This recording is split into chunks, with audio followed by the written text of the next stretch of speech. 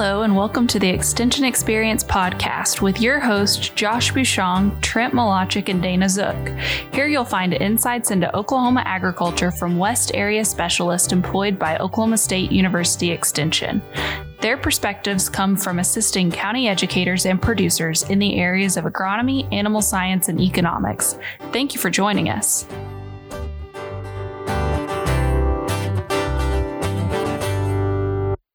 Welcome to the Extension Experience podcast. I'm Dana Zook. Today we are at the State Line Sheep and Goat Conference. It's a little mini conference we had in Cherokee, Oklahoma, here in Alfalfa County.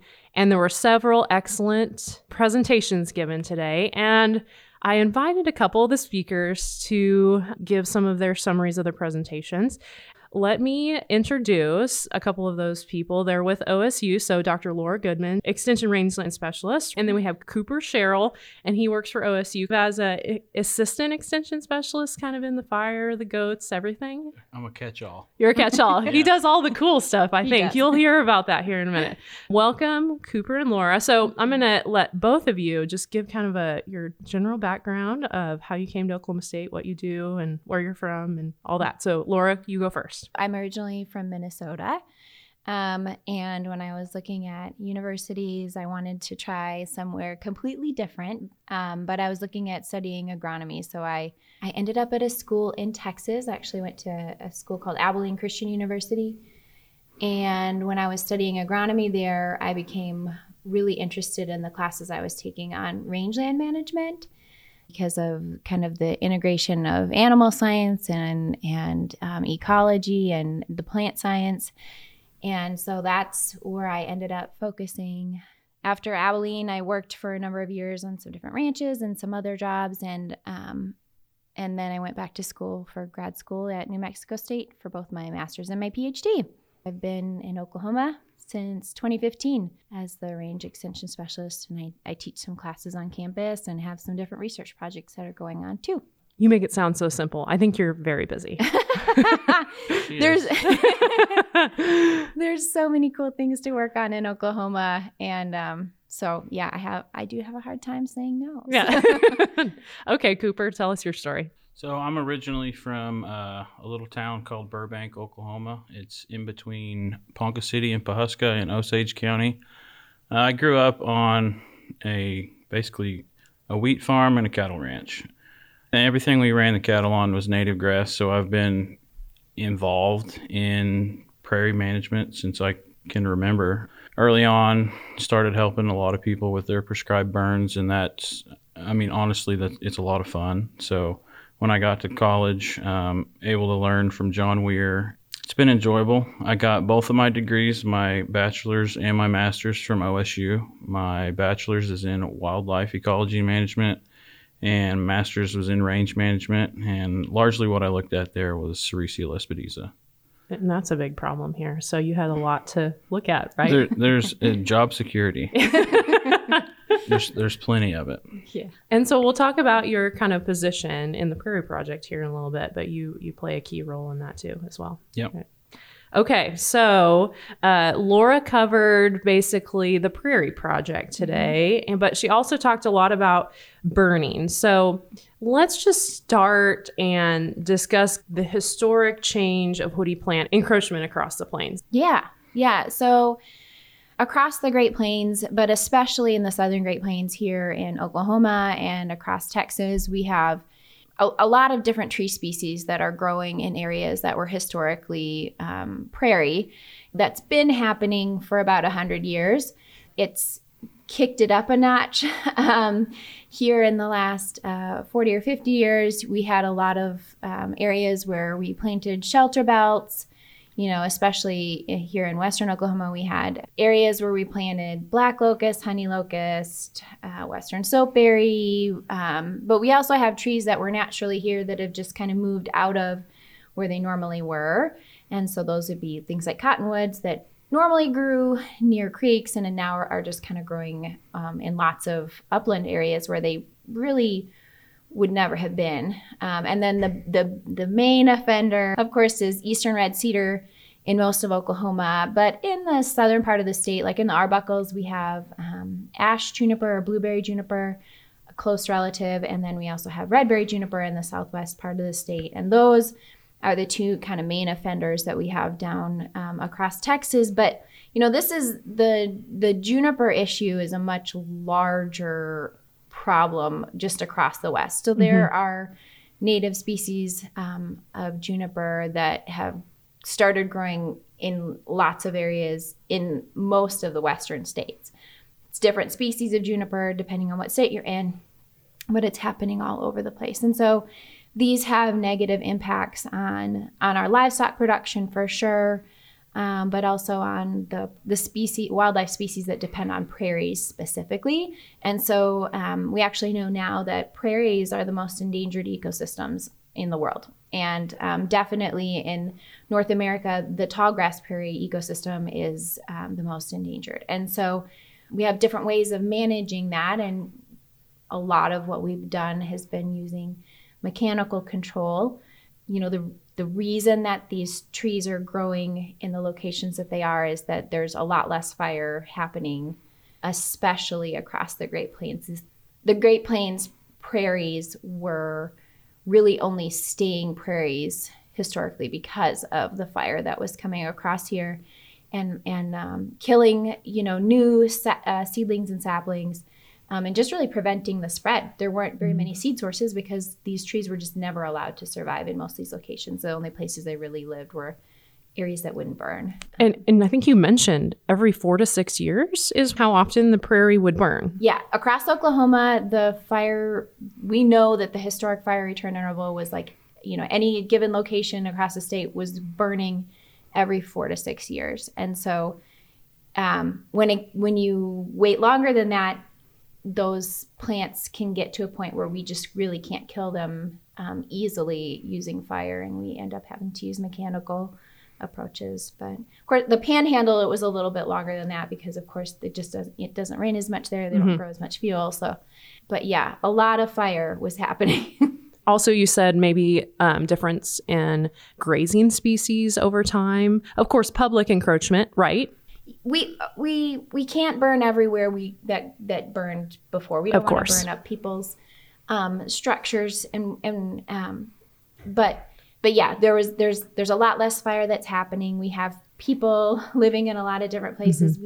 There were a lot of other wildlife species that were eating other things. So cattle have kind of replaced bison, but we know that there were elk and pronghorn found across the state. In addition to, white-tailed deer. So those species were, they would have been eating different plants. They would have been eating more broadleaves and woody plants than the bison would have been, and more than what our cattle are doing now. And so as we graze most of our acreage in Oklahoma with cattle, we don't have those plants being used much by the livestock that we run. Mm-hmm. So saying that, in current times, I guess we can say, we run cattle. Of course, we have some goat production. We have lots of livestock production. How do we balance the wanting to have this piece of land to graze, but also controlling all these species that take over the pasture? How do we balance all of that to make it a productive and healthy ecosystem? Well, so that was kind of the idea behind the impetus of this project called the Prairie Project, was that we have to find solutions and economical solutions. And the research that, the data that we've collected over the last 20, 30 years has shown we've spent a lot of money on trying to control woody plants from using mechanical control, but oftentimes it's not followed up with prescribed fire to stop it from happening again, the woody encroachment. And so then we end up spending that money again and again and again, and we aren't really solving the problem. We just know that we're not getting to enough acres with that approach.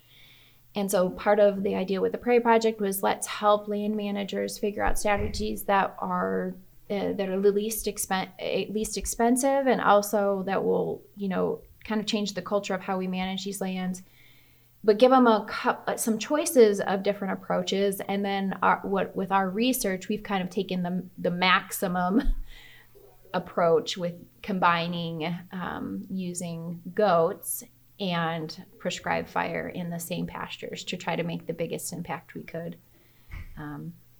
with the pastures that we have. Okay, so goats were just your first idea? Or, I mean, was this partly part of your idea, Cooper? Were you in on this? Or how did this come about? Because this doesn't seem like it would be the first thought. It's definitely not a new thought. And I know that with my other supervisor, Dr. Fullendorf, he's been talking about trying to get goats research done at OSU for years. And I think everything just kind of happened at the right time. And then they had the ability to apply for this USDA NIFA grant, and they got it. And then they hired me. Good for you. I mean, that's great. You needed a goat expert. Yes. So not only do you know about fire, but you also know a lot about goats. I know about goats. Yep. Yeah. You have your own herd, and I've got my own herd, and then I run the research herd that we're talking about here with the Prairie Project at OSU. Okay. And we'll, in a future episode, we'll talk to Cooper a little bit more about some of those really cool things he does within that. All the listeners know that I'm not a goat person.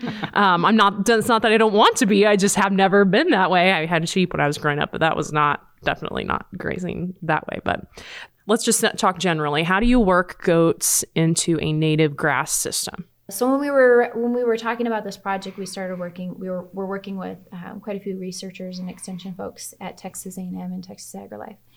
And, there's been a lot of goat research that has come out of the Sonora Station and in different parts of West Texas. And goats there have been used without fire and with fire in some instances for quite a long time. And there's studies where they've looked at the effects of goat grazing on pastures for over 40 or 50 years. And so we know that you can use goats successfully to manage woody vegetation. And so when we were developing the idea of the grant, part of it came out of the fact that we, in certain parts of, in Kansas and parts of Oklahoma, there's already this fire culture of using prescribed fire on rangelands, and in Texas there's already this mixed species or sheep-goat culture of using those animals for woody plants. And so we thought, well, how can we help to kind of overcome the cultural issues of we don't do sheep or goats here, or we don't do fire here, and how can we bring ranchers together to look at how the ways that those things can be used in other systems. And so our collaboration with them, they're helping us with figuring out how to do the goat management, and they already had folks doing prescribed fires research and extension, but we've done a lot of patch burn grazing specifically here at Oklahoma State. That's been going on since 1999. So we wanted to come together to try to figure out how this worked. You can use goats successfully for managing woody vegetation without fire. The benefit of using fire is that you can use it to make plants resprout. So almost all of the woody plants that we have resprout if you top kill them, except for eastern red cedar, it doesn't. But almost everything else that we have that grows in Oklahoma is going to resprout if you cut it off, or if you top kill it with a fire. With goats, that's good because we can make them resprout, and then all of that is feed that's available to the goats to eat. The combination of goats plus fire just makes a lot of sense in rangeland pastures. Rangelands are perfect pastures for goats. There's, we did a post on our social media about how many goats are produced in Oklahoma, and we're actually, I think it was 4th in the nation, isn't that right? Number 4. And so we have a lot of goats in this state. That's surprising. I know. That's really cool. I guess I didn't even know that. Yeah. Well, Cooper worked on that quite a bit. We were pretty surprised. I guess I was surprised. I don't know about you, Cooper, but I was surprised that we had that many goats here in Oklahoma. There's not a lot of goats right now that's being grazed out on larger native pastures. But I think that's something that we'll come to see more of that, especially with the goat prices as they go even higher. Well, and there's so many benefits of multi-species grazing, I think, that people are just figuring out. And I think with your guys' project, they're really going to it's a lot of those things are going to come to light. And in addition to all this stuff, it really helps, in my opinion, it helps cattle producers make a little bit extra money. Whether you're not using herbicide or that sort of thing, you're minimizing that part of it to manage some of these woody plants. But you're also raising a crop of goats at the same time. So I want to talk about the economics of that in our next episode. But before, let's talk the Prairie Project. So it's focused, and patch burning is a big part of that, right? Right. Okay. So define patch burning for the listeners. So with patch burning, we burn just a portion of the pasture. And so that could be a third of the pasture, a fourth, a sixth. And then we put animals in there immediately so that they have access to the regrowth on the burn patches. And what happens is the regrowth that happens after fire is really, really attractive to the animals because it's really high quality forage that's all growing grouped together. Here's a huge patch of, really highly palatable forage. And so animals will spend a lot of time on those burn patches. And so then subsequently we'll burn another patch and we'll move animals around the pasture without the use of any additional interior fences, just by attracting them to different areas. And so the areas that are burned and then grazed, if you are burning in 3 patches in that pasture, they won't be returned to any significant extent until you burn it again, which would be, and you'd have 2 more years of rest and then you'd burn it in the next year. So this provides rest in these pastures and more than one growing season of rest. It's allowing those plants to grow really vigorously. We know that fire can promote many of our warm season native grasses here in Oklahoma because they've just developed with so much fire. And so that rest combined with the fire effects can be really beneficial. And it's providing really high quality feed for the livestock in addition. So we stock it normally. We use the normal stocking rates that we would stock these pastures that we've calculated that are sustainable. But the animals really have to be in there immediately. Otherwise, you can lose the attractiveness of the regrowth as it grows and ages. So that's really important. And so you also said that it also helps with future burns, so allowing some of that vegetation to grow up for the fine fuel, right? Is that the right terminology there? Yep. Yeah. When the animals give these different patches a longer period of rest, we're able to accumulate more fine fuel so that we can have a more effective fire for the brush control. So Cooper, tell us a little bit about how the goats are kind of set up to work in the patch burning system. Sure. So what we've got going on there at our research pastures there in Stillwater, there's 3 120-acre pastures. They all share a common corner, which makes it pretty handy. Within each of those pastures, there's 10 heifers, growing replacement heifers that are out there as well. We've got 2 livestock guardian dogs per pasture. And for the most part, the goats are ran and managed quite similarly to the cattle, which is very hands-off. It's a mindset change, but it's not as big as some people make it out to be. They're not real high maintenance animals. Producers need to know that maybe, just like you would leave your cattle out there to kind of do their own thing. They're not like they don't need extra pampering or anything. And you don't have really extra shelter or anything for the animals either, right? There's no shelter, and they can be as high maintenance as you want them to be. Okay. And the right goats can be ran and thought of from a management standpoint quite similarly to cattle. Like we said, there's no shelter out here, no little barns. They're real livestock out there working for us. Okay. They kid. We're going to have our kidding seasons. It's typically going to be like the second week in April, and that matches the forage quality time period really well with their nutritional demands. After the burns that you've done. Yeah. Yeah. So what do you do to know, or how do you measure where the goats are actually grazing? Because that's a unique part of this. So I think we got several methods to do that, and the best one is our GPS collars. In each pasture, like I said, we have 20 goats, and 3 of them are outfitted with a GPS collar. For the most part, using our data and then just some personal observations through myself and others, for the most part, the herd stays together. Goats are really, really gregarious. So if you know where those three are, chances are most of the other goats are pretty close by. But then to monitor some of the things that they're doing and the vegetation changes that we have, there are quite a few grazing exclosures around Sericea, blackberry, and sumac, both smooth and winged. And then there is some permanent vegetation monitoring plots throughout all these patches too that we go back and measure each year and see how things are changing. And so you actually had some pictures in your presentation, Laura, of where the goats were actually stripping the sumac bark off of it shortly after a burn. It was still black. Yeah. It speaks to really the higher quality or the change in quality of some of those plants that the goats really like. And so if they're stripping bark off that sumac, I mean, it's probably killing it, isn't it? I mean, I would hope so, right? It's top killed for sure. Yeah. So if they get all the way around.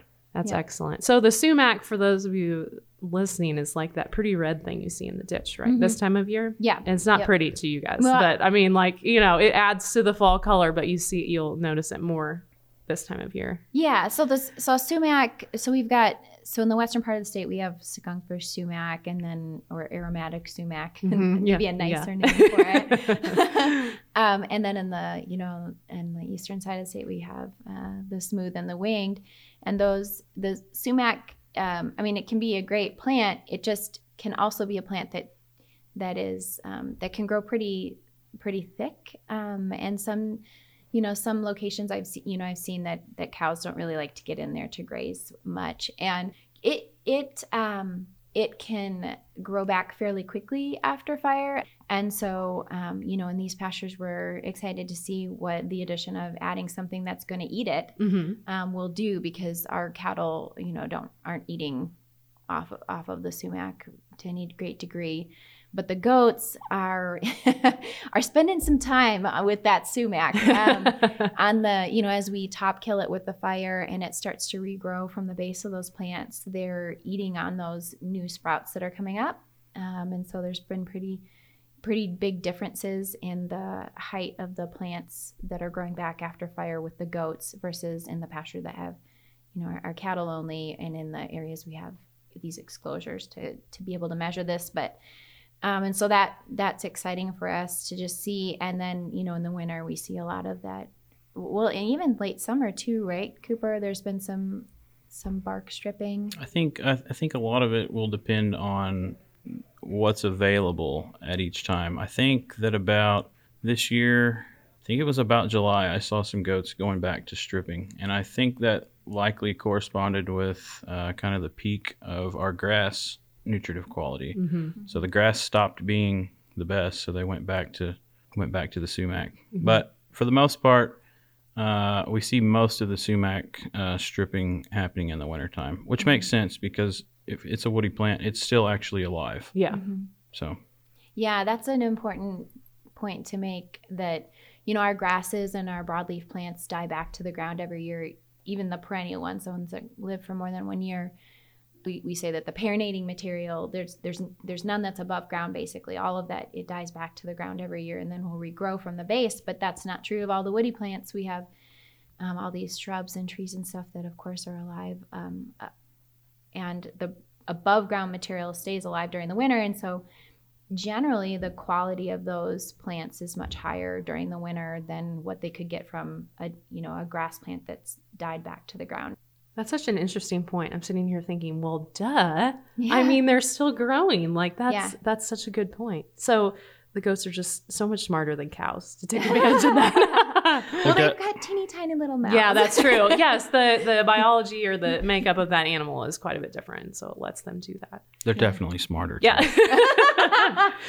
I will not take offense. I think all ruminants are cool. So it'll be so cool after, I don't know, is the Prairie Project for 5 years? Yeah. That's right. Yeah. Okay, so the grant goes on for 5 years. So at the end of that, it'll be so cool to see the differences in your pastures. You might have to move somewhere else because they'll be so nice. The research stations will be saying, oh no, you need to go somewhere else. These are too good for you now, probably. So you were very successful the first year with kind of the economics of the goats. Just briefly tell us a little bit about how you came out in the end, because you had to purchase the goats, you had guard dogs, and we'll talk about those in the next episode. But so how did it work out? I think it worked really well. And one thing, when I tell you this number here in a second, let me preface it with this: we got our does bought right before kind of this recent spike in prices. So that helps us. We got them cheaper than somebody could go buy the same quality right now. But after 1 year of kidding, we paid for almost 90% of all of our animal costs, and that includes all the does that we bought, the bucks that we bought to service the does, our livestock guardian dogs, and then our 3 token donkeys, which are no longer with us. The token donkeys. That didn't work out. No, it didn't work out the greatest. Yeah. What are the future plans? The plan is to continue with the patch burn grazing with the goats. We for sure through the end of the study, but we're pretty committed to continuing with goat research on these pastures. Especially, we invested some money in infrastructure to put in the fence and stuff on these pastures, and there's been some really interesting research that looked at when you add other livestock species, when you have more diverse livestock species grazing pastures, that you can actually increase diversity in pastures, and that can be beneficial for a lot of our wildlife and stuff. And so we're excited to kind of maybe tackle some of those questions in the future as we monitor kind of what's going on with the woody plants. And so, yeah, that's the plan at this point. We're excited with what we've found so far, and we need to be doing this during a drought too. So we need to be able to tell people what happens in those situations, and so we just got to continue on and see what we find. Well, I'll be excited to kind of hear your story as we go along. I think it's just something new for producers, not necessarily new, but it's a different mindset. And I think, in agriculture, I think we need to change our mindsets over time and just to adapt. And I think that's just very unique project. And so thank you so much for joining me. Yeah, sure. Yep. Thank Sounds you. Good. If you guys have any questions, we'll have some information in the show notes. But with that, we will catch you next time.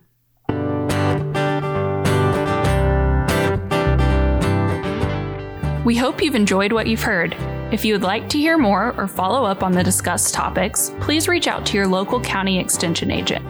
OSU has a presence in all 77 counties, with the educators eager to assist you. Also, please consider checking the description for links to our social media pages and further information pertinent to the conversation. Thanks again, and we'll talk to you soon.